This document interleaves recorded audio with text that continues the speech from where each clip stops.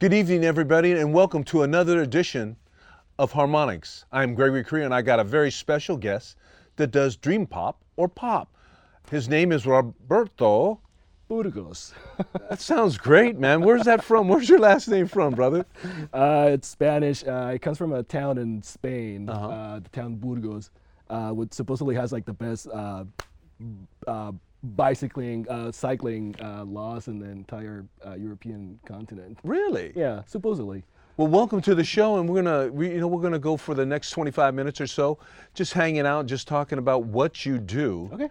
I listen to your music, and it's quite interesting. It's quite advanced, as a matter of fact. Okay. So, tell me first, how did you actually get into this kind of music, and what all that you use? You have a partner, Valerie Cooper, couldn't be here today, but all the different things and techniques. Tell me about that, and how did you get into it?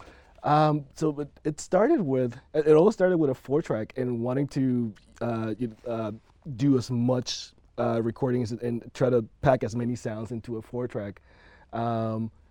And just sort of like with the very limited gear that we had, we tried to push it as hard as we could to get the sounds that we were hearing in our heads. We always had an idea of creating pop music that was orchestral in some way or another. But we didn't have violins, we didn't have cellos, we didn't have horns and things like that. But what we had were guitars and synthesizers and guitar pedals. And so we just said screw all this other stuff, let's just try to do it this way. It eventually evolved the experimenting evolved more and more and more to the point where we just forgot about the original idea of doing orchestral things, and then just using what we had to create the sounds that we were hearing in our heads. We have been influenced by bands like shoegaze bands like My Bloody Valentine, Slowdive, but also a lot of electronic music like the Aphex Twin. We used to go to raves a lot. Okay, I can understand that. That's cool. And so we were sort of we had a foot here, we had a foot there, and it just made sense for us to just kind of combine it, because that was what we loved a lot back in the 90s. And So, when you did this, how old were you, Roberto, when you actually started this? I mean, we're hearing these sounds in your head. How old were you? When did you actually know that you're heading in a direction where you're hearing these sounds? Where did it start at? That's a good question. So we started right after high school, but I think that we realized that was the direction that we wanted to go into maybe 4 years after. So I'll say mid to sort of late 90s or so. We must have been 19, 20, 21 or so. Yeah. So you were saying 4 tracks, and when you say 4 tracks to me, I think of the recording in the 60s, and then there's albums like the Beatles, Sgt. Pepper's, where they just loaded all of it in there, and George Martin helping the Beatles do that. And then you listen to the Stones when they started doing Symphonic Majestic Requests. Same thing, they're just load. When you're saying you were loading it down into the 4-track that you guys were doing, was it just guitars, and you had pedals? What kind of pedals were you using at that time? Delay, reverb, what were you guys actually moving on that? Yeah, I mean, our pedals were really basic. Like you said, delay, and anything that had, anything that created big spaces, choruses, phasers. We love phasers. Lots of distortion pedals and things like that. So those were the pedals that we were using at the time, and we still use them. Really? Yeah. That's pretty amazing. So when you say we, is that with Valerie, or did you have other collaborators with you at that particular time? Collaborations with different guys coming in, or girls, or whatever you had. What other musicians? How many other people are involved in this whole work that you do that I just find fascinating, very fascinating? It should be heard more. Oh, thank you. When we first started, we were 3. It was, me, Valerie, and our friend Viet, who was playing drums at the time. When we decided to switch to a more electronic format, he switched to bass. And then eventually we added other members in the lineup. And so to your previous question, it was me and Valerie just pushing our pedals. You know, we had the pedals, we had like our effect units, and that's what we were using to create sounds. So you're just at home or in a studio somewhere, just like you're creating it on the moment, right? Yeah, totally. And then when you were doing that, when you were creating, then you added lyrics at the same time, or you just waited till the next? You know, I mean, when you're doing a 4-track, there's only 4 tracks. Yeah. And you guys are, this music that I heard just recently, like We Drive Into the Sun, how many tracks were that? Oh, well, okay. So that's not a 4-track recording. Yeah, that is, yeah. So when you were really, it was primitive when you first started. Yeah, it was very primitive when we first started. We had a 4-track, so we had 4 little sections where we could record audio. What we'll do is we will record as much as we could in those 4 tracks. We'll bounce to a cassette, and then we'll take the mix from the cassette back into the 4-track, and we have 2 more tracks to fill in, and then we just kept going back and forth like that. Yes. And it was just very random because, you know, once you commit something to cassette, you can't undo it again. Right. So there was a lot of DIY, sort of like pray to the Lord that this sounds good type of thing. You know, it's really, to tell you the truth, it's quite amazing what 2 individuals could do, and you're pushing a limit. It isn't the conventional way of doing things, but what you're doing is exactly what the innovators would do. Miles Davis, you know, of course, Turntine, all the great artists. You are following a road that kind of is, it's beyond just the traditional music that we look at, right? Yeah. So I like what you guys are doing, but I want to talk to you about, so your name is Sweet Trip. Yeah. It just made me smile when Taryn told me that, hey, I got this band, and he goes, it's not a band, it's 2 people. What got you, why did you name yourself Sweet Trip? So I'm originally from Panama, and so when I was a kid, my older cousins and like older friends and who were exposed to more adult things like drugs and alcohol and all those things, they had a slang word for LSD, which in Spanish, in Panama, in Spanish, it translates to the tasty trip. Say it in Spanish. El viaje sabroso. Excelente. Excelente. It always stuck with me because I always thought it was really ridiculous and really funny. And so when we got together and when we started to develop our sound and getting comfortable with each other, playing music and all this stuff, all those cassettes that we were recording, I will label them.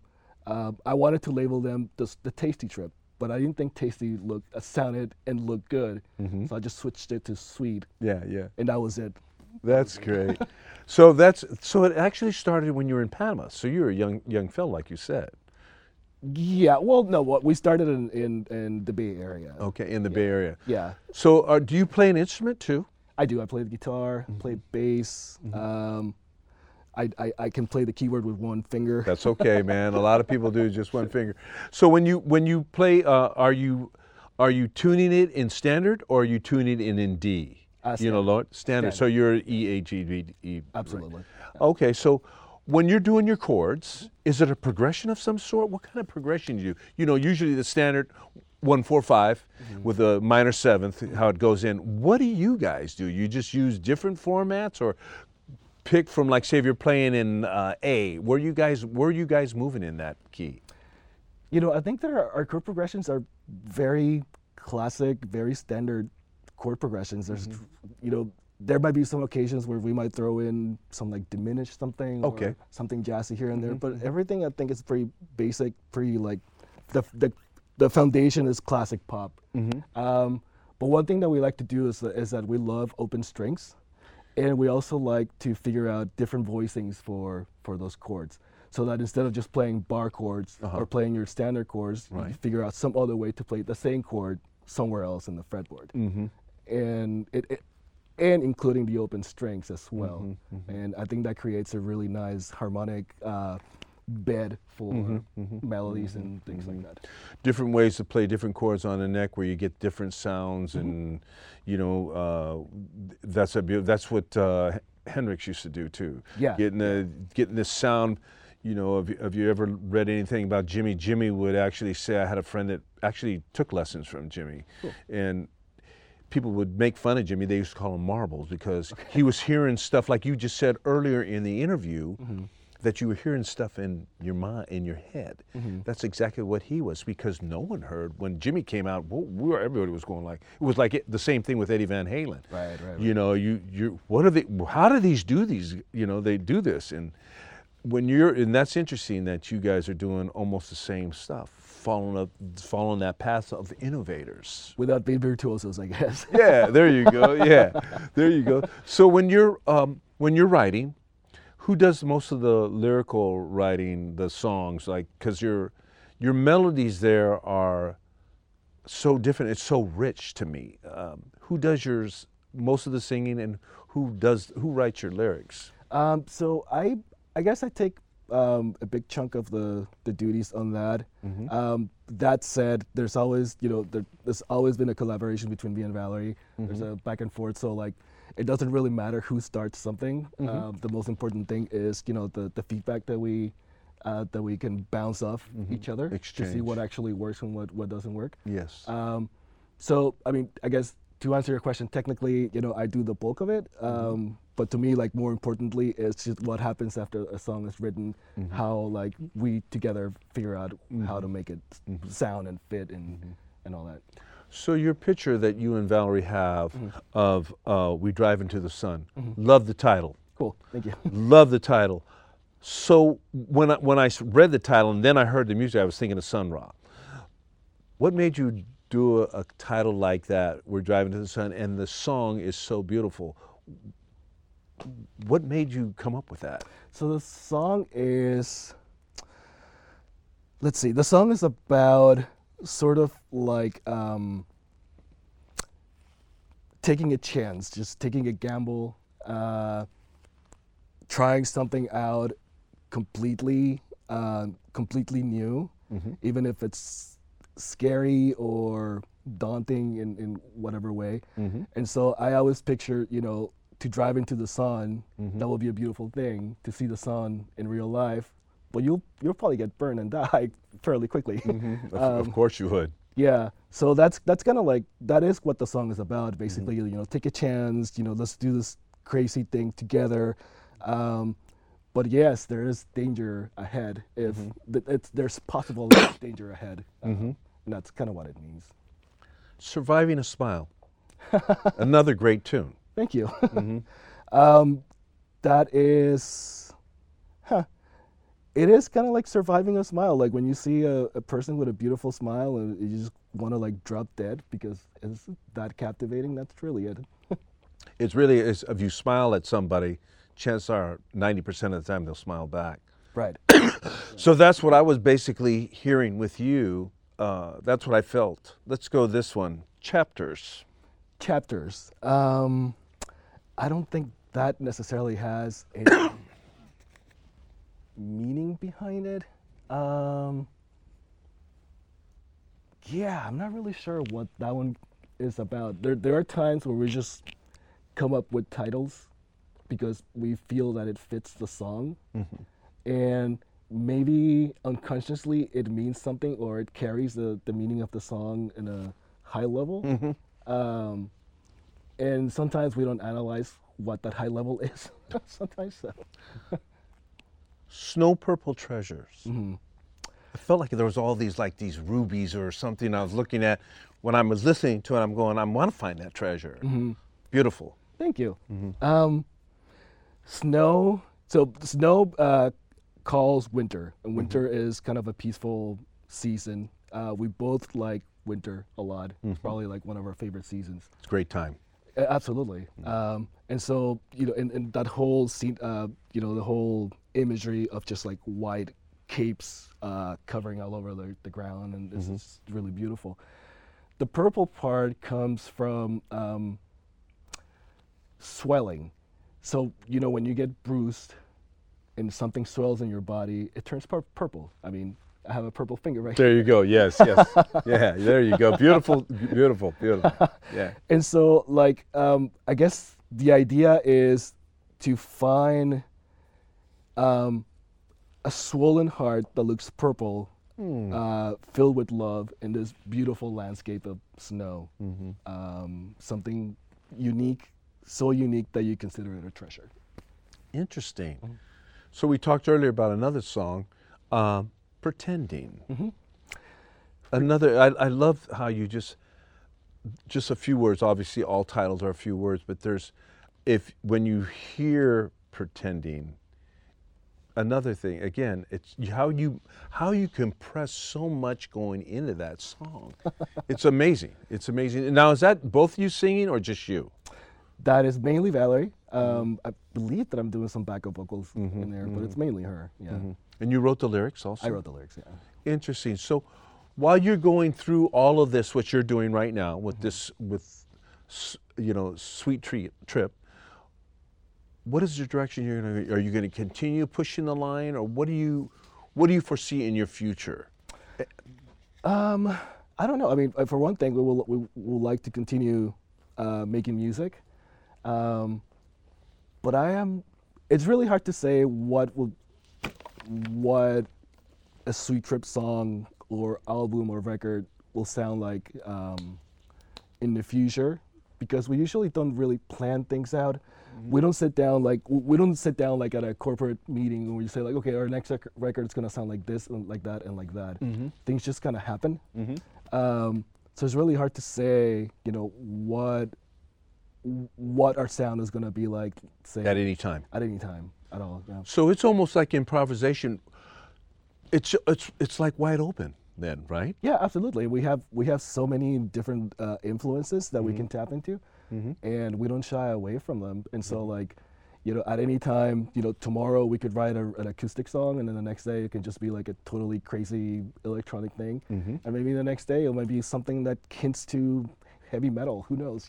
Exactly. So where do you guys play at? Where do you perform, or you just perform at different places? Where do you perform at? So we haven't performed in quite a while. And where did you before? Before, we used to perform. So before, we were based in San Francisco. So we used to play in San Francisco a lot. Like the typical places. The Nice. Independent. Oh, okay. That used to be called the Justice League back in the '90s.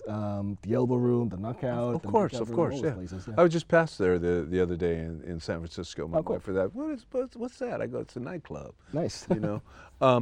So were you guys louder than? I mean, I'm listening to it on the computer, so you guys have to be loud and make a presence of yourself, right? Or is it mediocre, medium sound, not high level, or are you giving out that energy like what I feel when I'm listening to it? Well, we like to think that we do. We can be loud, but not like ear-splitting loud. We try to balance things as much as we can. To me, like, volume is really important. That's it. Yeah. So you get that clarity. Yeah, exactly. Yeah, I mean, because you really don't have to. That's why acoustic music. I mean, we look to the greats and people. Acoustic music, it doesn't have to be loud. Right. Rock music is a different thing. Your genre is, you're probably in the middle, you'd probably say, or would you just keep it so that people could actually feel it a little bit differently? I will say somewhere in the middle. I mean, but there are parts in our music and there are parts in our live sets that get really intense and really washy as far as sound is concerned, and that's just the nature of the song at the time. But aside from that, we want things to be leveled, sort of in the middle tier. So when I was listening, because I listened to it a couple times because I really liked it. It was We Drive Into the Sun. I really like that the most, to me. I mean, I could listen to more. I will listen to more going back. But I actually, it was transporting me into a different kind of feeling. It was just, I closed my eyes when I listened to it, because sometimes that's great. Miles Davis could always say that when you turned your back and listened to a band, you could hear it better. So I did that. And your music just kind of grabbed me. It's almost like seeing colors. And when I mean colors, it's not like visual colors, like I'm really seeing that. It's the colors, the different layers that you have that they just kind of like, when you pop a champagne bottle and it goes all over the place sometimes? Yeah. That's what it felt like. It felt, it was effervescence. Yeah. It was really striking to me because your music is so new to my ear. I've heard electronic music before, and it's kind of like, you know, it's fast. It's This was totally different. It had a melody, and your words are meaningful in it. Cool. You know. So in your process now, is Valerie still with the with you guys? Are you still collaborating? Yeah, we still are. We just have to figure out the logistics of how to do that. 'Cause we're not, Valerie's no longer in the East Bay because we were both based in Oakland. But yeah, we're still together, and we just need to figure it out. Yeah. So what is your direction now? Since are you going to continue what you're doing or going solo? No, we're going to continue what we're doing. I've always been very strong about this opinion. Well, not this statement that Sweet Trip is me and Valerie, and if one of us is out of the picture, there is no Sweet Trip. And I feel really strongly about it. So if someday in the future one of us passes away or whatever, Right. That's the end of it. That's really the end of it. Yeah. Well, you know, today's you've given such an insight to something that's new to me, and I've been since I heard the sounds of music when I was a little boy, and to hear your music, I am glad there's people like you. I consider you an innovator. Oh, And you just got to get it out more. yeah. You know, you got soundtracks, even something that is so it's just so different to me in my ear. And I'm glad you're on a guest. If you want to say anything to Valerie or any of your friends that are going to be watching this soon, I consider you an innovator. Thank you. Because it is, you should be listened to more. Thank you. You know, and thank you for coming on. Yeah, thanks for having me. It's fun. You know, it's just nice to have somebody that has something completely different to bring to the table. You know, we all have potluck dinners, right? We all been in potluck dinners. I love potluck dinners because you get an opportunity to taste everything. And it's the same thing what you're doing. You brought something to the table, in my mind, that needs to be heard, and you're a very talented individual. No, thank you. You know, and Thank you so much. yeah, and thank you for coming. What we normally do, we'll look at camera number 2, and we like to say thank you all to all the people that watch Harmonics. Thank you for Roberto for coming here today. This is Gregory Correa. Once again, I'm wishing you all a happy Thanksgiving. I'd like to thank all the crew that helps me. You know, Taryn, Sue Joy, Chad, and there's so many other people in the background that has made this show so popular. I'd like to also thank Gary Carter, who is the man that actually seen the future and gave me this opportunity to be in here. I'm very thankful for all of us, and peace and love to everybody. God bless everybody, and happy Thanksgiving. Peace. Bye.